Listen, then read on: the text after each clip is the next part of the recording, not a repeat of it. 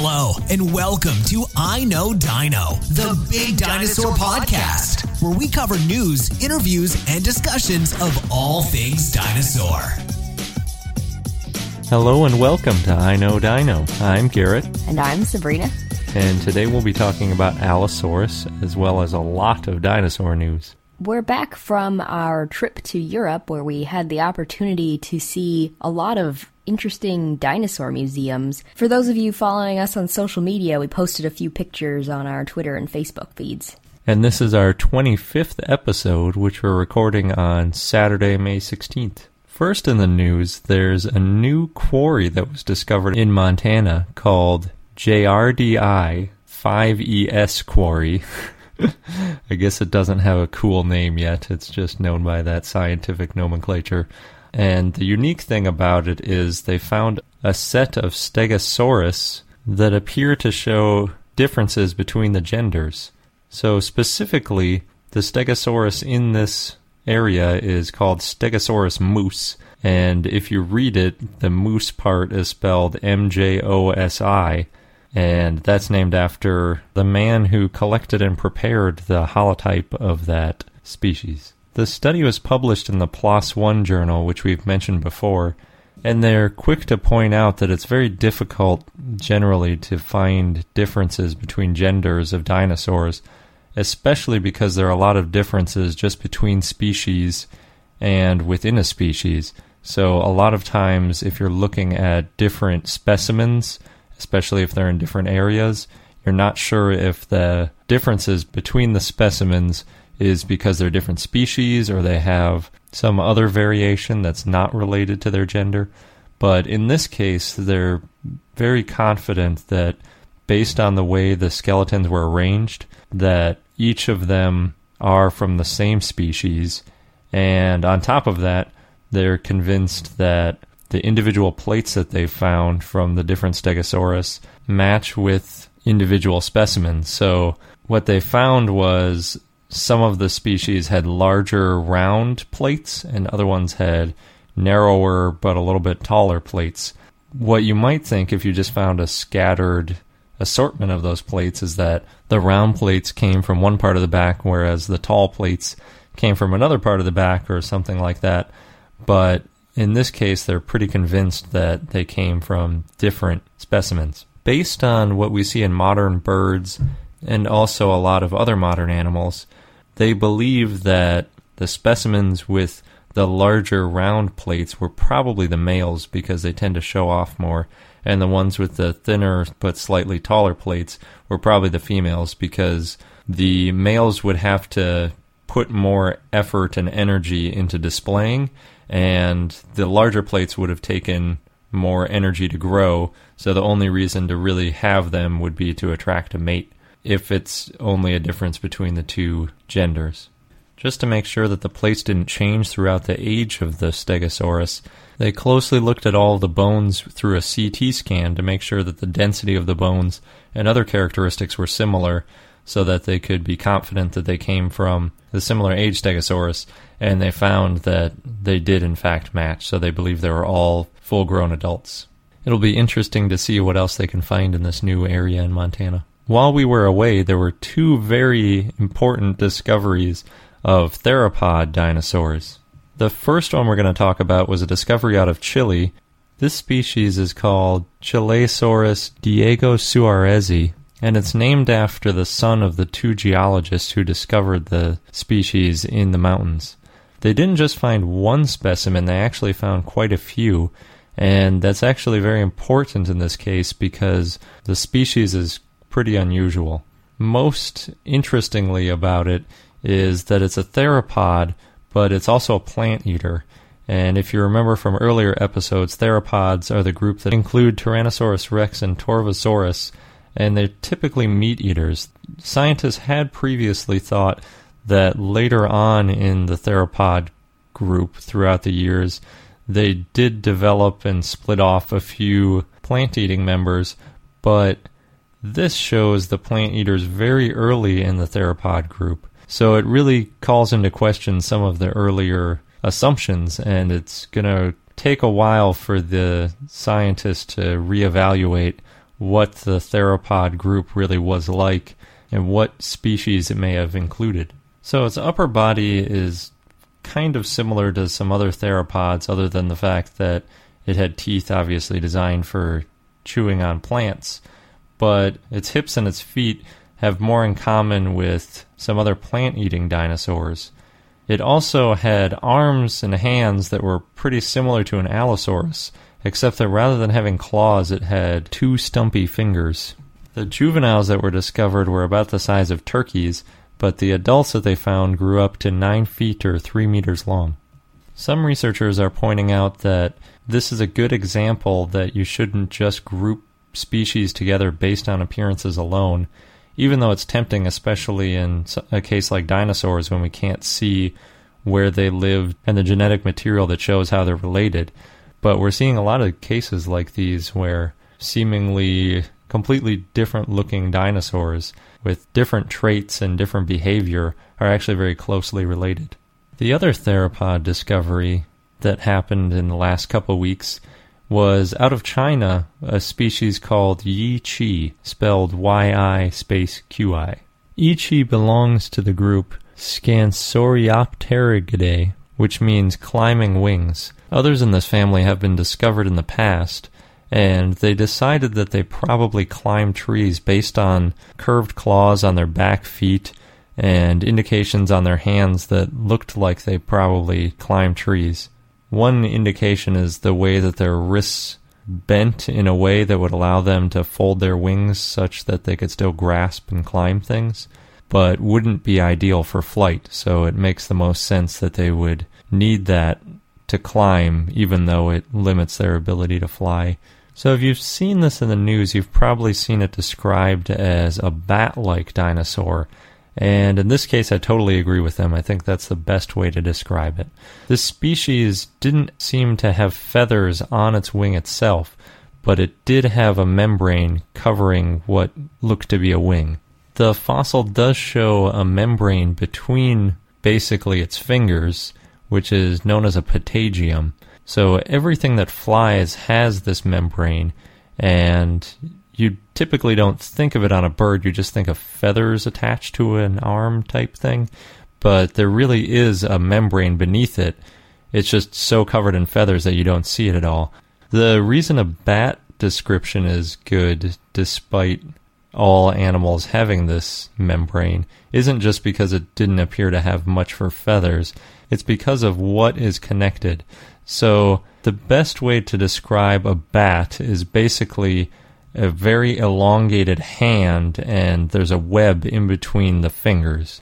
If you imagine a pterodactyl being just the ring finger with a web connecting the ring finger back to the rest of its body so that all of the force of flying is just on one finger compared with a hand on a bat, and then on a bird, on a modern bird, the wing is basically the entire arm. It connects from the shoulder all the way out to the end of the limb. So obviously the strongest is using a whole arm and the weakest is using just one finger. So this is somewhere in between. But the really weird thing is, before it gets to the hand where it spreads out and turns into a sort of wing, there is a rod sticking out of the wrist, separate from the fingers, and the web was connected through that as well. Now, with the fossil, they can't tell what angle the rod was with relation to the wrist, and it was a pretty long rod. They call it a rod because it's not clear how the bone was formed or if it was a hard cartilage or what it was, but it definitely supported the wing in a similar way to the fingers. If it was at a really steep angle, meaning close to the arm of the animal, it would have made for a really narrow wing, which definitely wouldn't have been good enough to fly for very long distances. It probably would have just glided very short distances. But if the rod stuck at a 90-degree angle out from its arm, it would have given it much more surface area, which would have been a lot better for flying. But we can't tell right now with the specimen that was discovered.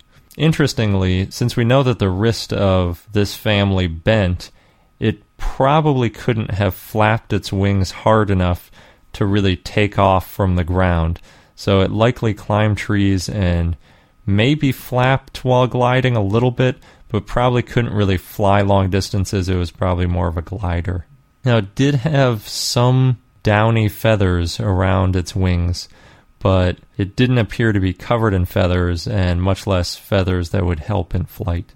Probably the most interesting thing about this discovery is that it's just another example of flight evolving that didn't end up sticking around to present day. So it's another mechanism that animals had convergent evolution towards flying, but possibly not the best way to make it for the long haul. It may help us understand a little bit more about the origins of flight, however, and it's also interesting because the feathers that it had were not seen on any other flying species before this specimen. If you've got about $2 million to spare, there's a Triceratops skull going on auction in Hong Kong that might be just what you need. It weighs 1,300 pounds. It's almost 10 feet long, over 5 feet high, and about 4.5 feet wide. So it would be a good focal point for any room, I think. I don't really understand who would want to buy this rather than put it in a museum, but nonetheless, there's a constant debate over whether fossils should be privately sold or put in museums. I tend to be on the museum side because you can always get a replica if you're not studying the thing. But anyway, apparently this skull has traded hands quite a few times, and it's been dubbed the Dragon King because it's so huge, and I guess there's a lot of interest in it, which is why they're putting it up for auction. In Jurassic Park news, it appears that the Jurassic World movie is still going to have a few animatronic dinosaurs in it. So the original Jurassic Park had tons of animatronic and puppet dinosaurs, and I've just learned that there's a lot of behind-the-scenes footage of this on YouTube, which is just awesome to watch.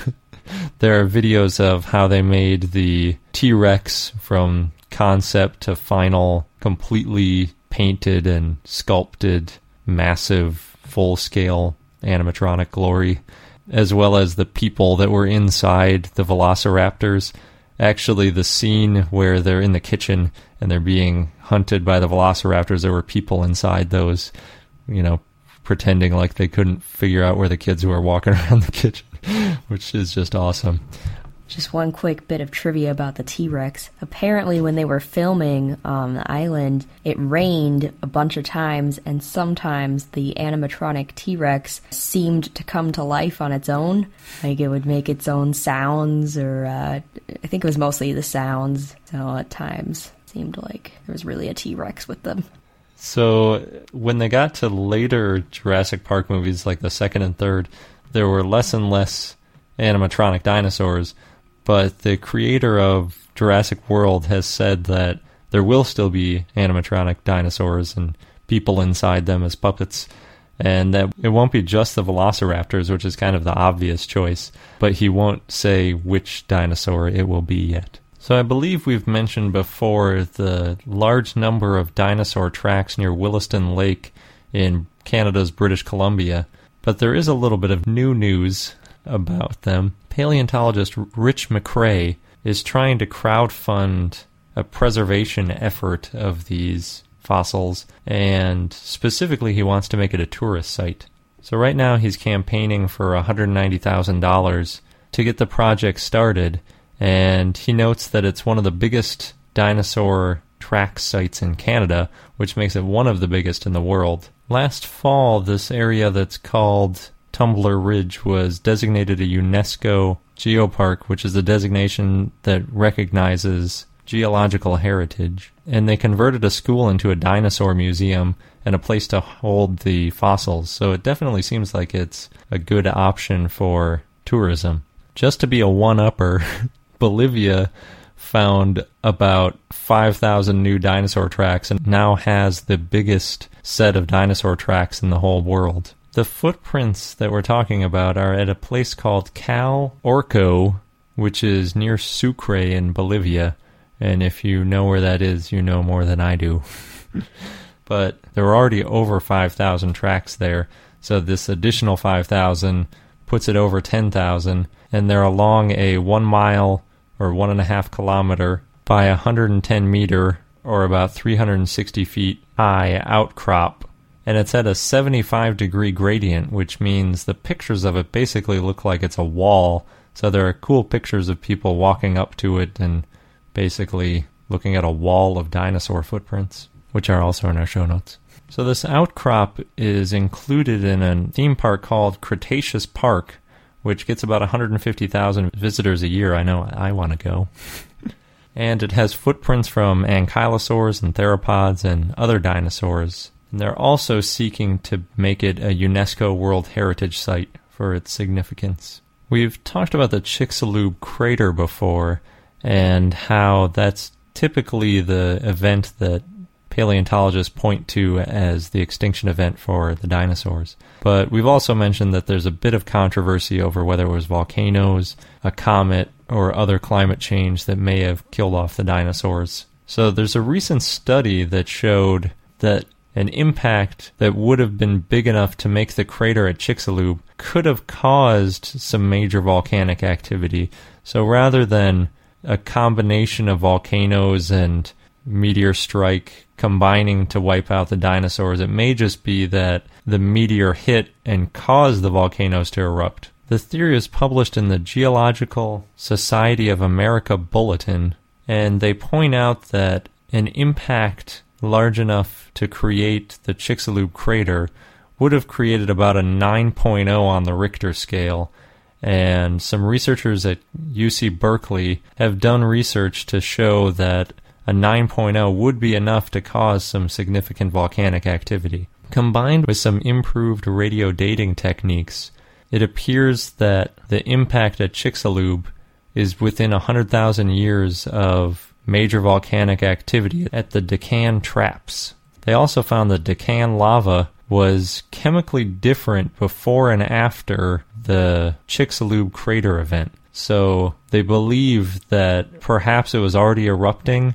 or perhaps there was some magma ready to erupt, and then the impact forced a different kind of magma out. So this could have caused quite a bit of extra pollution into the atmosphere, which could have more negatively affect the dinosaurs than just the impact of the meteor would have by itself. But there are still plenty of scientists pointing out that just because these two events coincided doesn't actually mean that the volcanoes had anything to do with the dinosaurs going extinct.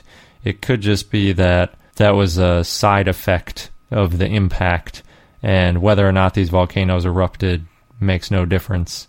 As radio dating techniques get better and we find more discoveries of fossils, we may be able to tell better whether or not these volcanic eruptions had a big impact on the extinction of dinosaurs or whether it was strictly the meteor impact. If you can't wait for Jurassic World to come out, there's another dinosaur movie coming out called Cowboys vs. Dinosaurs.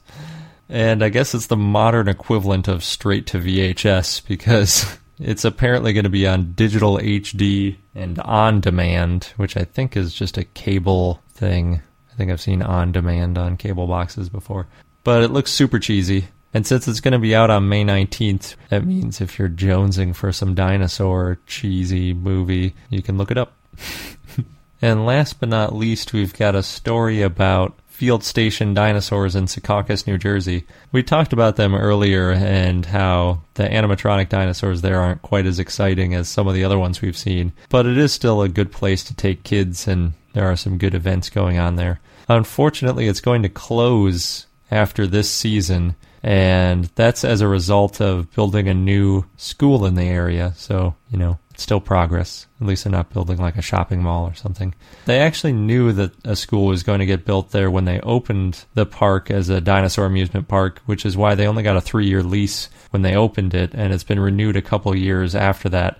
But they're finally ready to build the school, so it's time for the dinosaurs to move out. They are going to add one last exhibit before moving out, which is going to coincide with the Jurassic World movie, and it's going to be all about how dinosaurs may have sounded. I'm not sure exactly how they're going to figure that out, but it would be interesting to see They might just talk about how dinosaur sounds are created for the movie, like we talked about the whales and other crazy stuff that go into the T-Rex noise that everybody's familiar with. They have done a good job of updating the signs when new discoveries like the fact that Brontosaurus is its own genera came about, and they added clarifications to the signage. And some of the streets around it are named after dinosaurs, so it will be interesting to see if when the school opens, if they leave them those names or not. And that's all we have for news for this episode. Now on to our dinosaur of the day, which is Allosaurus, and was requested by Facebook fan Tori, so thanks Tori. Allosaurus' name means different reptile, and it got its name because its vertebrae was different from other dinosaurs. There are 3 widely accepted species of Allosaurus, including Fragilis, Maximus, and Jimetseni. And we'll be focusing on Allosaurus fragilis today, but there might be other species of Allosaurus. This includes Amplexus, Atrox, Europaeus, and Tendegarensis. So there's a lot of variation between some of these species and very little variation between others, so not everyone accepts that all of these are different Allosaurus species. Over a 30-year time span, 8 different species of Allosaurus have been proposed, so again, it's not completely clear how many there are, but 3 are widely accepted. The most common Allosaurus species is Allosaurus fragilis, at least 60 specimens that have been found. But there have been a lot of dinosaurs mistakenly classified as allosaurs or part of the Allosauridae family, and there's a whole long laundry list. And one of the reasons that there was all this confusion is that Charles Marsh, when he found the holotype Allosaurus, it was an incomplete specimen. And even though his rival Edward Cope had found a well-preserved Allosaurus specimen just 2 years after him, these later Allosaurus discoveries were compared to Marsh's incomplete skeleton. Because that partial skeleton is still the holotype, and to this day it still causes a little bit of confusion, there have been some scientists who want a neotype of Allosaurus to be declared. It would be a little bit unusual because a neotype is usually only called for when the original holotype is destroyed, lost, or when the author never names one, but in this case it might be useful just to make it really clear what an Allosaurus is rather than just identifying it by a few bones. So again, Charles Marsh formally named Allosaurus fragilis in 1877, and Allosaurus was one of the earliest dinosaur discoveries. It was discovered during Marsh and Cope's Bone Wars, which again is why some of the Allosaurus specimens may have been classified as a different species in their haste to name as many dinosaurs as possible. They may have had some inaccuracies. There's one pretty complete skeleton of Allosaurus found in 1883 in Colorado by a rancher named M.P. Felch, and H.F. Hubble found a more complete Allosaurus skeleton in 1879, but it wasn't examined until 1903 after he died. A man named Ferdinand Van Peer Hayden first described Allosaurus in 1869 as having a petrified horse hoof. However, this hoof was actually a tailbone, which Joseph Leidy classified to the genus Antrodemus.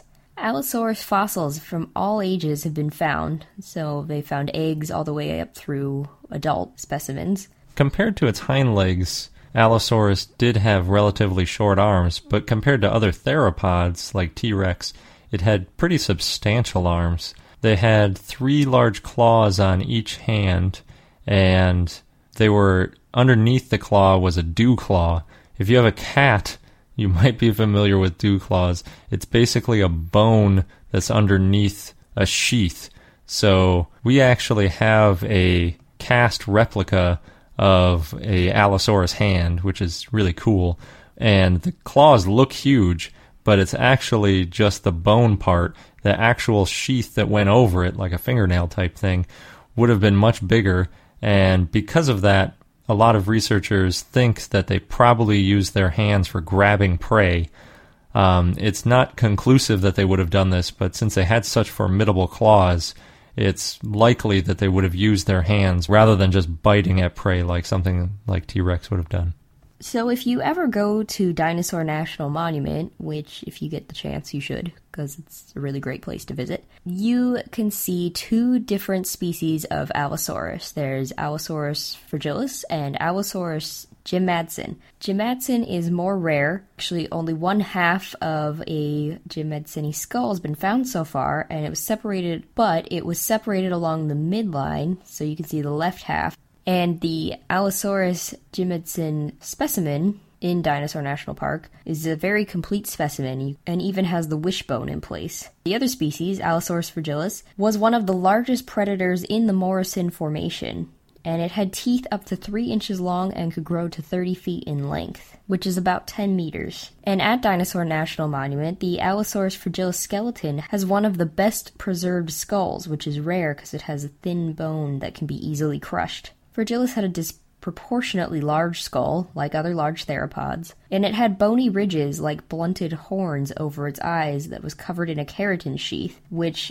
may have been used to attract mates. It weighed about 3 tons, and it used its serrated teeth to cut through flesh. And it had binocular vision, but was limited to 20 degrees, so it would have to see prey directly in front of it, otherwise if the prey turned quickly, Allosaurus would only be able to use one eye to see the prey, would not have depth perception. So it could turn its head, but timing was a big factor in a successful attack. A 2013 biomechanical study by Eric Snively and his colleagues found that Allosaurus had a low attachment point on the skull. This means it can make quick, forceful vertical movements with its skull, similar to falcons, where they grip prey with their skull and feet, then pull up quickly to remove the flesh. And Allosaurus could probably move its head and neck quickly and with a lot of control. Going back to its teeth, it probably lost its teeth easily while feeding and could quickly replace them. Its lower and upper jaw had 14 to 17 teeth, and it had bones at the tip of its snout. This is called the premaxilla, that had 5 teeth. Allosaurus was bipedal, and it had a long tail to help counterbalance its head with its S-curved neck.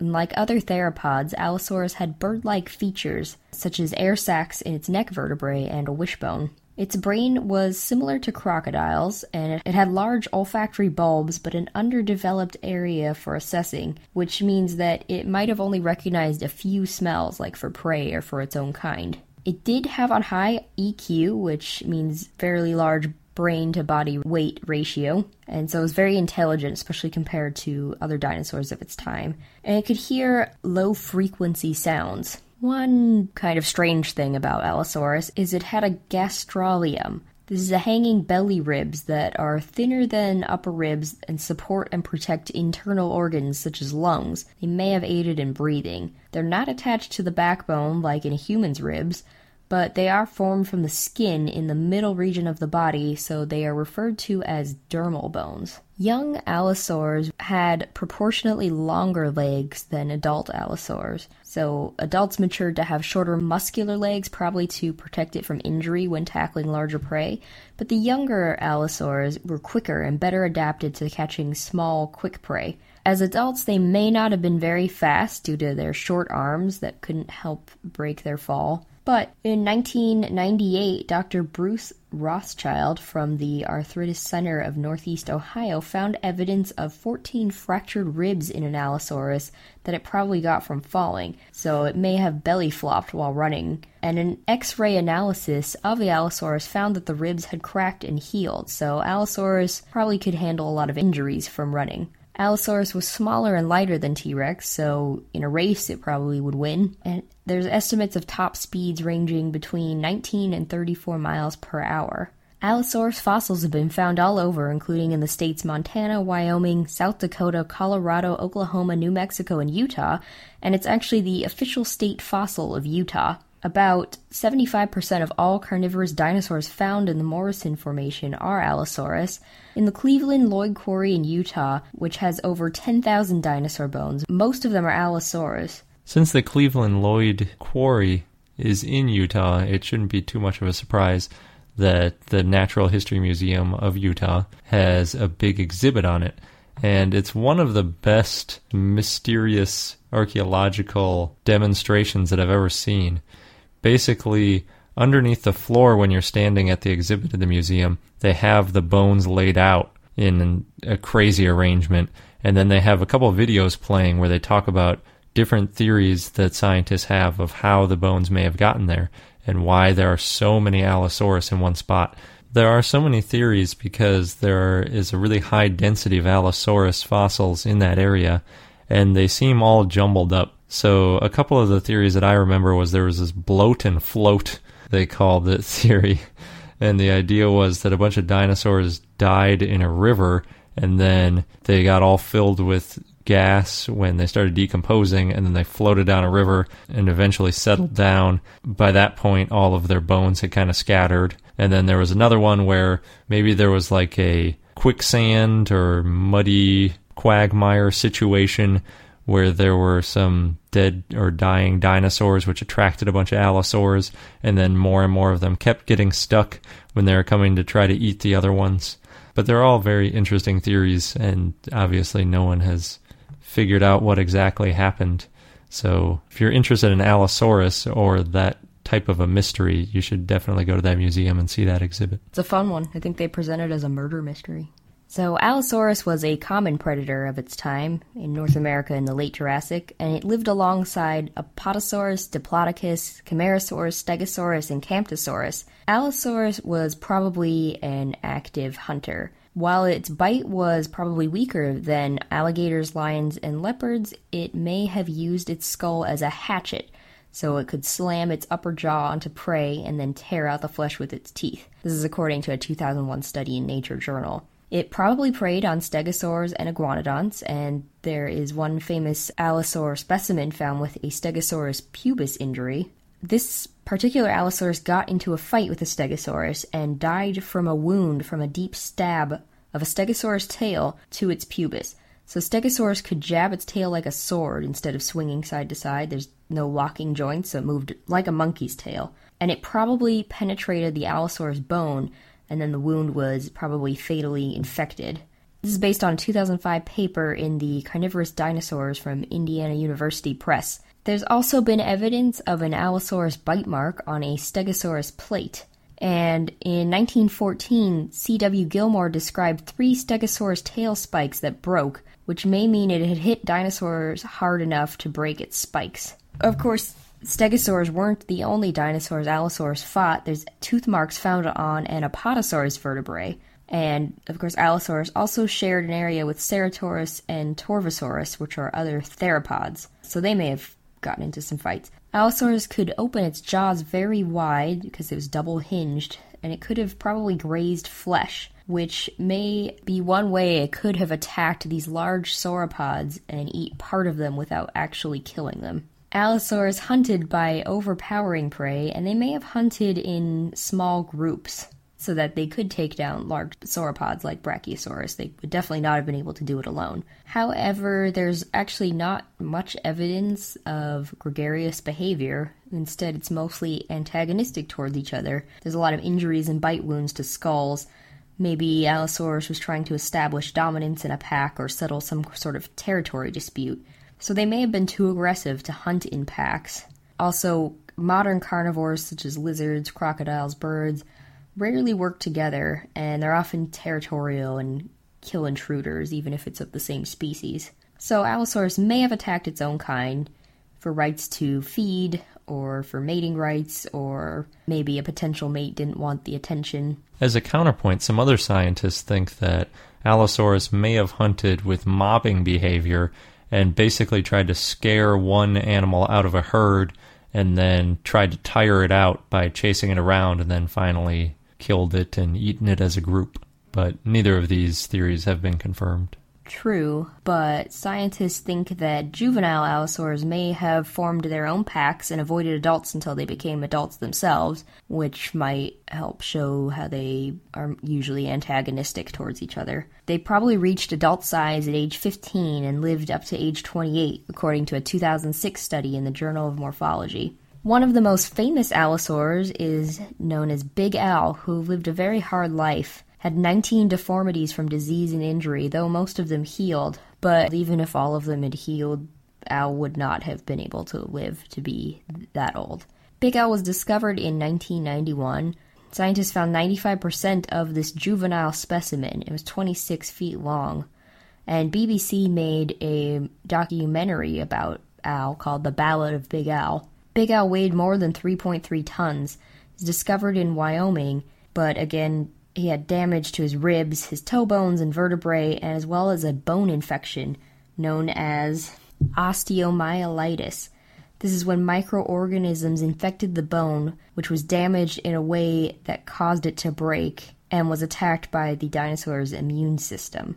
And as a result, Big Al had misshapen bones. He also had an infection that probably lasted up to 6 months, so poor Al definitely had a hard life.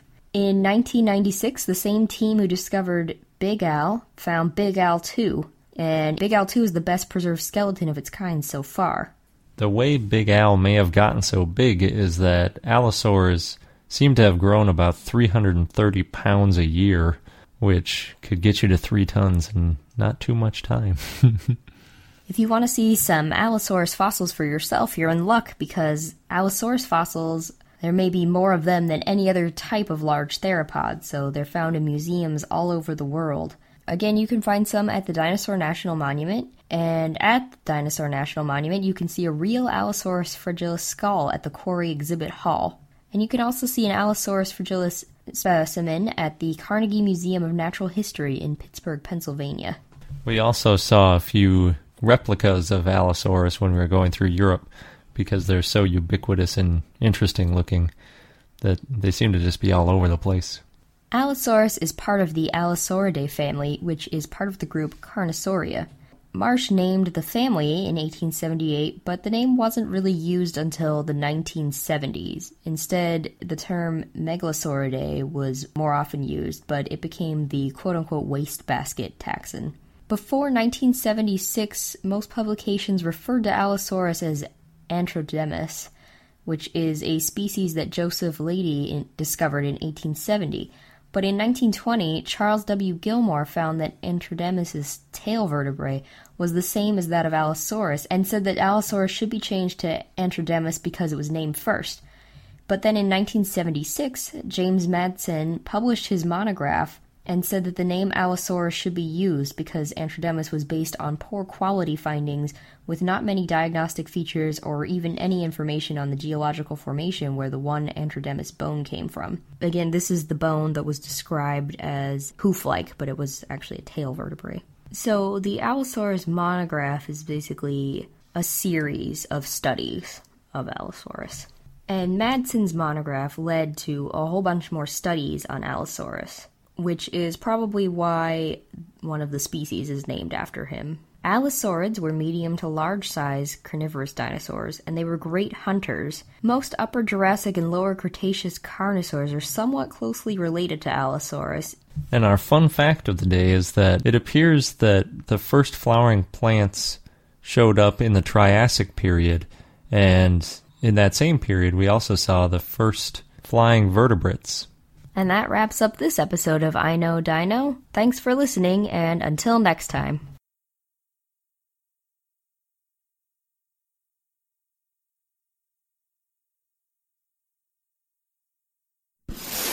Thank you for listening to I Know Dino. If you have any questions or comments about dinosaurs, we'd like to hear from you at plesiosaur@iknowdino.com. And for more information on dinosaurs, go to iknowdino.com or follow us on Google, Facebook, Tumblr, or Twitter at I Know Dino.